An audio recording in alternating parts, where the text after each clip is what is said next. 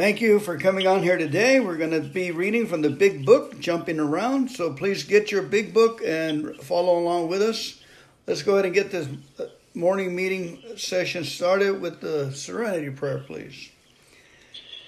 God, grant me the serenity to accept the things I cannot change, the courage to change the things I can, and the wisdom to know the difference. Amen. All right, starting from the page 24, it says the fact is that most alcoholics, for reasons yet obscure, have lost the power of choice in drink. Our so-called willpower becomes practically non-existent. We are unable at certain times to bring into our consciousness with sufficient force the memory of the suffering and humiliation of even a week or a month ago. We are without defense against the first drink. The almost certain consequences that follow taking even a glass of beer do not crowd into the mind to deter us. If these thoughts occur, they are hazy and readily supplanted with the old threadbare idea that this time we shall handle ourselves like other people. There is a complete failure of the kind of defense that keeps one from putting his hand on a hot stove. The alcoholic may say to himself in the most casual way, "It won't burn me this time, so here's how." Or perhaps he doesn't think at all. How often have some of us begun to drink in this nonchalant way, and after the third and fourth pounded in the bar and said to ourselves, "For God's sake, how did I ever get started again?" Only to have that thought supplanted by, "Well, I'll stop with the sixth drink." Or what's the use anyhow? Pass? When this sort of thinking is fully established in an individual with alcoholic tendencies, he has probably placed himself beyond human aid, and unless locked up, may die or go permanently insane. These stark and ugly facts have been confirmed by legions of alcoholics throughout history. But for the grace of God, there would have been thousands more convincing demonstrations. So many want to stop, but cannot. There is a solution. Almost none of us like the self-searching, leveling of our pride, the confession of shortcomings which the process requires for its successful consummation. But we saw that it really worked in others, and we had come to believe in hopelessness and futility of life as we had been living it. When therefore we were approached by those in whom the problem had been solved, there was nothing left for us but to pick up the simple kit of spiritual tools laid at our feet. We have found much of heaven, and we have been rocketed into a fourth dimension of existence, of which we had not even dreamed. Pass. The great fact is just this, and nothing less, that we have had deep and effective spiritual experiences which have revolutionized our whole attitude towards life, towards our fellows, and towards God's universe. The central fact of our lives today is the absolute certainty that our Creator has entered into our hearts and lives in a way which is indeed miraculous. He has commenced to accomplish those things for us which we could never do by ourselves. If you are seriously alcoholic as we were, we believe there's no middle of the road solution. We were in a position where life was becoming impossible, and if we had passed into the region from which there is no return through human aid, we had but two alternatives. One was to go on to the bitter end, blotting out the consciousness of our intolerable situation as best we could, and the other to accept spiritual help. This we did because we honestly wanted to, and we're willing to make the effort. Page 62, please, the bottom of 62. This is the how and the why of it. Pass. 62. This is how and why of it. First of all, we had to quit playing God. It didn't work. Next, we decided that hereafter in this drama of life, God was going to be our director. He is the principal. We are his agents. He is the father and we are his children. Most good ideas are simple, and this concept was the keystone of the new and triumphant arch through which we pass to freedom. When we sincerely took such a position, all sorts of remarkable things followed. We had a new employer. Being all-powerful, he provided what we needed. If we kept close to him and performed his work well, established on such a footing, we became less and less interested in ourselves. Our little plans and designs, more and more we became interested in seeing what we could contribute to life. As we felt new power flow in, as we enjoyed peace of mind, as we discovered we could face life successfully, as we became conscious of his presence, we began to lose our fear of today. Tomorrow or hereafter, we were reborn. We were now at step 3. Many of us said to our Maker as we understood him, God, I offer myself to thee, to build with me, to do with me as thou wilt. Relieve me of the bondage to self, that I may better do thy will. Take away my difficulties, that victory over them may bear witness to those I would help of thy prayer, thy love, and thy way of life. May I do thy will always? We thought well before taking this step, making sure we were ready, that we could at least abandon ourselves utterly to him. Pass. Amen. Go to page 76 where it says, when ready, we say something like this. My Creator, I am now willing that he should have all of me, good and bad. I pray that you now remove from me every single defect of character which stands in the way of my usefulness to you and my fellows. Grant me the strength as I go out from here to do your bidding. Amen. We have then completed step 7. All right, let's go to page 86, please. 86. Gotcha. On awakening, let us think about the 24 hours ahead. We consider our plans for the day. Before we begin, we ask God to direct our thinking, especially asking that it be divorced from self-pity, dishonest, or self-seeking motives. Under these conditions, we can employ our mental faculties with assurance, for after all, God gave us brains to use. Our thought life will be placed on a much higher plane when our thinking is clear of wrong motives. In thinking about our day, we may face indecision. We may not be able to determine which course to take. Here we ask God for inspiration, an intuitive thought, or a decision. We relax and take it easy. We don't struggle. We are often surprised how the right answers come after we have tried this for a while. What used to be the hunch or the occasional inspiration gradually becomes a working part of the mind. Being still inexperienced and having just made conscious contact with God, it is not probable that we are going to be inspired at all times. We might pay for this presumption in all sorts of observed actions and ideas. Nevertheless, we find that our thinking will, as time passes, be more and more on the plane of inspiration. We come to rely upon it. Pass. We usually conclude the period of meditation with a prayer that we be shown all through the day what our next step is to be. That we begin whatever we need to take care of such problems. We ask especially for freedom from self-will, and we are careful to make no request of ourselves only.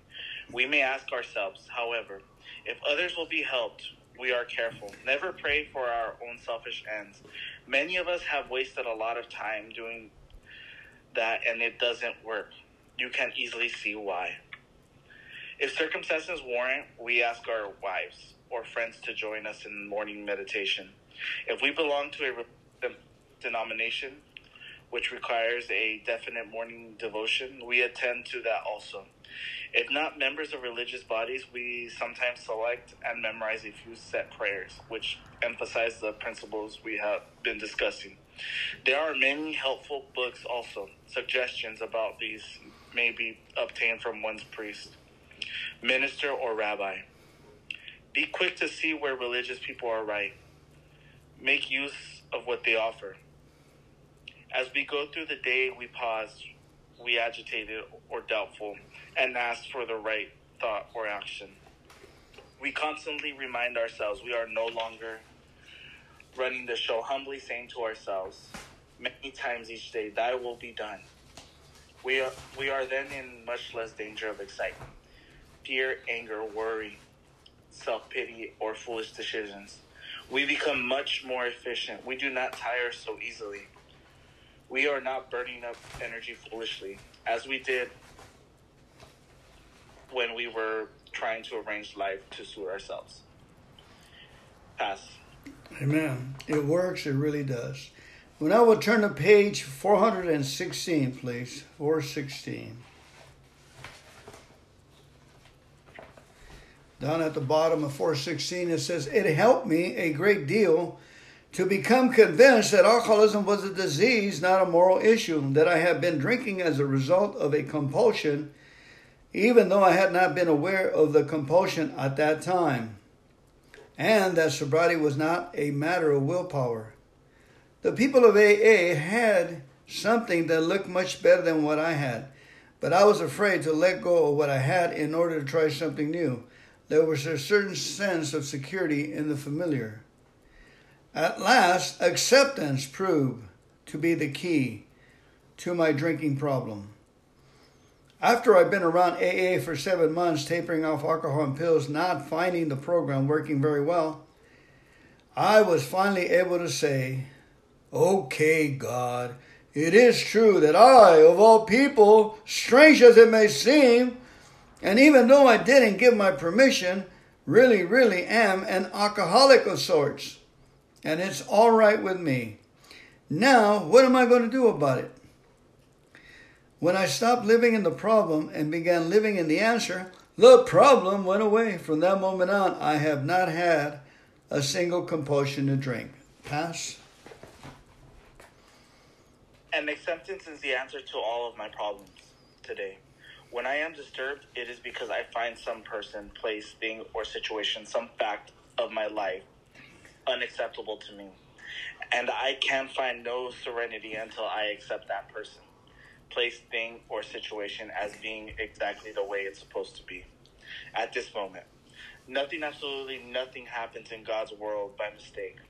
Until I could accept my alcoholism, I could not stay sober. Unless I accept life completely on life's terms. Until I could accept my alcoholism, I could not stay sober unless I accept life completely on life's terms. I cannot be happy. I need to concentrate not so much on what needs to be changed in the world as on what needs to be changed in me and in my attitudes. Shakespeare said, "All the world's a stage, and all the men and women merely players." He forgot to mention that I was the chief critic. I was always able to see the flaw in every person, every situation, and I was always glad to point it out because I knew you wanted perfection, just as I did. AA and acceptance have taught me that there is a bit of good in the worst of us and a bit of bad in the best of us. That we were all children of God and we each have a right to be here. When I complain about me or about you, I am complaining about God's handiwork, and I am saying that I know better than God. For years, I was sure the worst thing that could happen to a nice guy like me would be that I would turn out to be an alcoholic. Today, I find it's the best place. It's the best thing that has ever happened to me. This proves I don't know what's good for me. And if I don't know what's good for me, then I don't know what's good or bad for you or for anybody. So I'm better off if I don't give advice, don't figure I know what's best, and just accept life on life's terms. As it is today, especially in my own life, as it is it as it actually is. Before AA, I judged myself by my intentions, while the world was judging me by my actions. Pass. Amen. Amen. Acceptance has been the answer to my marital problems. It is as though AA has given me a new pair of glasses. Max and I have been married now for 35 years. Prior to our marriage, when she was a shy, scrawny adolescent, I was able to see things in her that others couldn't necessarily see. Things like beauty, charm, gaiety, a gift of being easy to talk to, a sense of humor, and many other fine qualities. It was as if I had, rather than a Midas touch, which turned everything to gold, a magnifying mind that magnified whatever I focus on. Over the years, as I thought about Max, her good qualities grew and grew, and we married. And all these qualities became more and more apparent to me, and we were happier and happier. But then as I drank more and more, the alcohol seemed to affect my vision. Instead of continuing to see what was good about my wife, I began to see her defects. And the more I focused on my mind, the more I focused my mind on her defects, the more they grew and multiplied. Every defect I pointed out to her became greater and greater. Each time I told her she was nothing, she receded a little more into nowhere.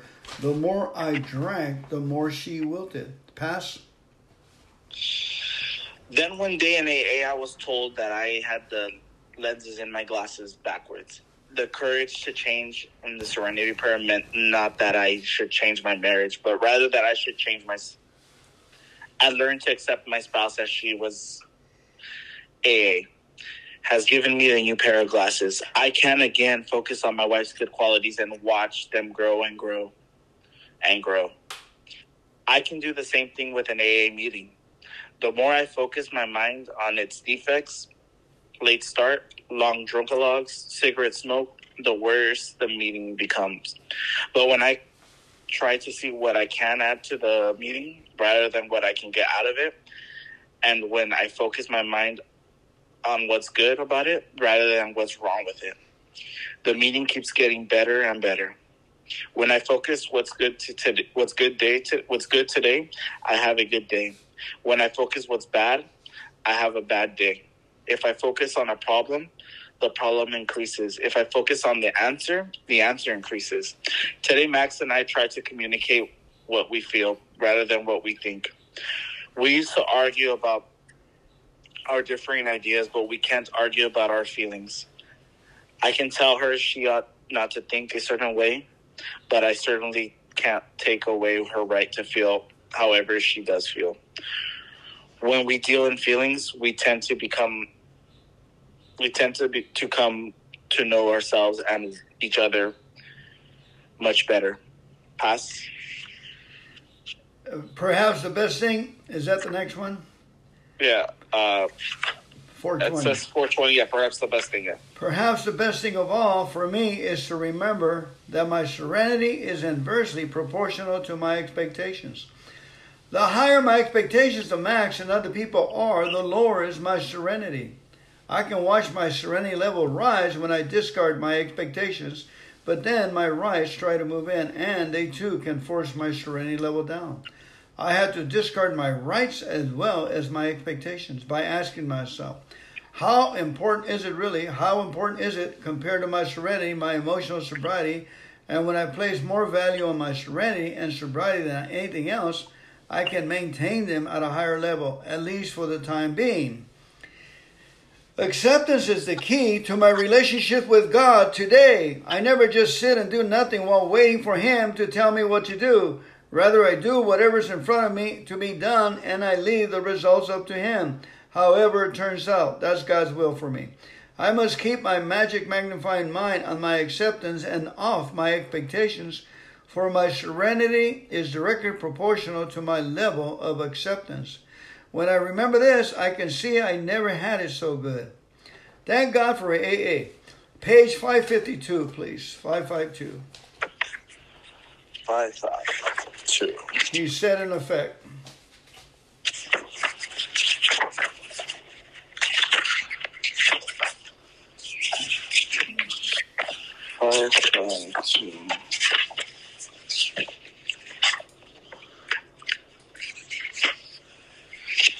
He said in effect, if you have resentment you want to be free of, if you will pray for the person or the thing that you resent, you will be free. If you will ask in prayer for everything you want for yourself to be given to them, you will be free. Ask for their health, their prosperity, their happiness, and you will be free. Even when you don't really want it for them, and your prayers are only words, and you don't mean it, go ahead and do it anyway. Do it every day for 2 weeks, and you will find you have to come to mean it and to want it for them. And you will realize that where you used to feel bitterness and resentment and hatred, you now feel compassionate, understanding, and love. It worked for me then, and it has worked for me many times since. It will work for me every time I am willing to work it. Sometimes I have to ask first for the willingness, but it too always comes. And because it works for me, it will work for all of us. As another great man says, the only real freedom of a human being can ever know is doing what you ought to do because you want to do it. This great experience that released me from the bondage of hatred and replaced it with love is really just another affirmation of the truth, Daniel. I get everything I need in Alcoholics Anonymous and everything I need to get. And when I get it, what I need, I invariably find that it was just what I wanted all the time. Pass page 100. Page 100. Thank you. Both you and the new man must walk day by day in the path of spiritual progress. If you persist, remarkable things will happen. When we look back, we realize that the things which came to us when we put ourselves in God's hands were better than anything we could have planned. Follow the dictates of a higher power and you will presently live in a new and wonderful world, no matter what your present circumstance. Page 83, please. 83, the promises. If we are painstaking about this phase of our development, we will be amazed before we're halfway through. We are going to know a freedom and a new happiness. We will not regret the past nor wish to shut the door on it. We will comprehend the word serenity and we will know peace. No matter how far down the scale we have gone, we will see how our experience can benefit others. That feeling of uselessness and self-pity will disappear. We will lose interest in selfish things and gain interest in our fellows. Self-seeking will slip away. Our whole attitude and outlook upon life will change. Fear of people and of economic insecurity will leave us. We will intuitively know how to handle situations which used to baffle us.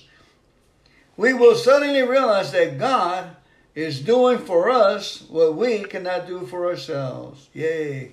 Are these extravagant promises? We think not. They are being fulfilled among us, sometimes quickly, sometimes slowly. They will always materialize if we work for them. Page 85, please. It is easy to let up on the spiritual program. 85. It is easy to let up on the spiritual program of action and the rest on our laurels. We are headed for trouble if we do, for alcohol is a subtle foe. We are not cured of alcoholism. What we really have is a daily reprieve contingent on the maintenance of our spiritual condition. Every day is a day when we must carry the vision of God's will into all of our activities. How can I best serve thee? Thy will not mine be done.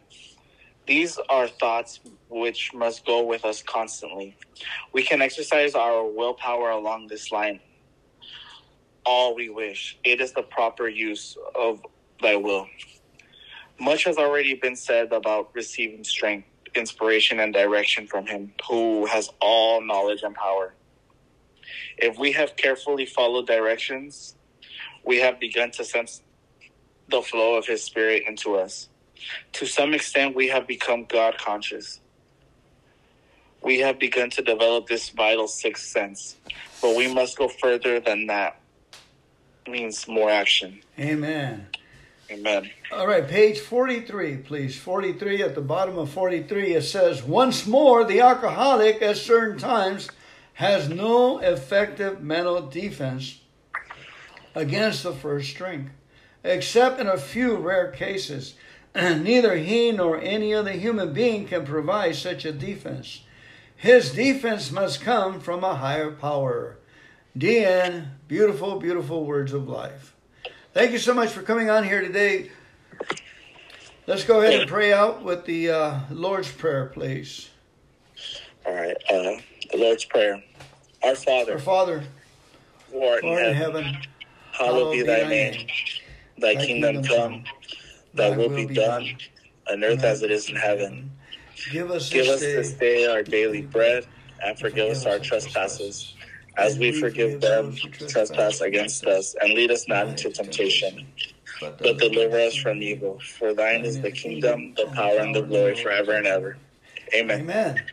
Keep coming back. Thank you so much, Ernest. Have a great day. You too. Take care. Bye-bye. Bye.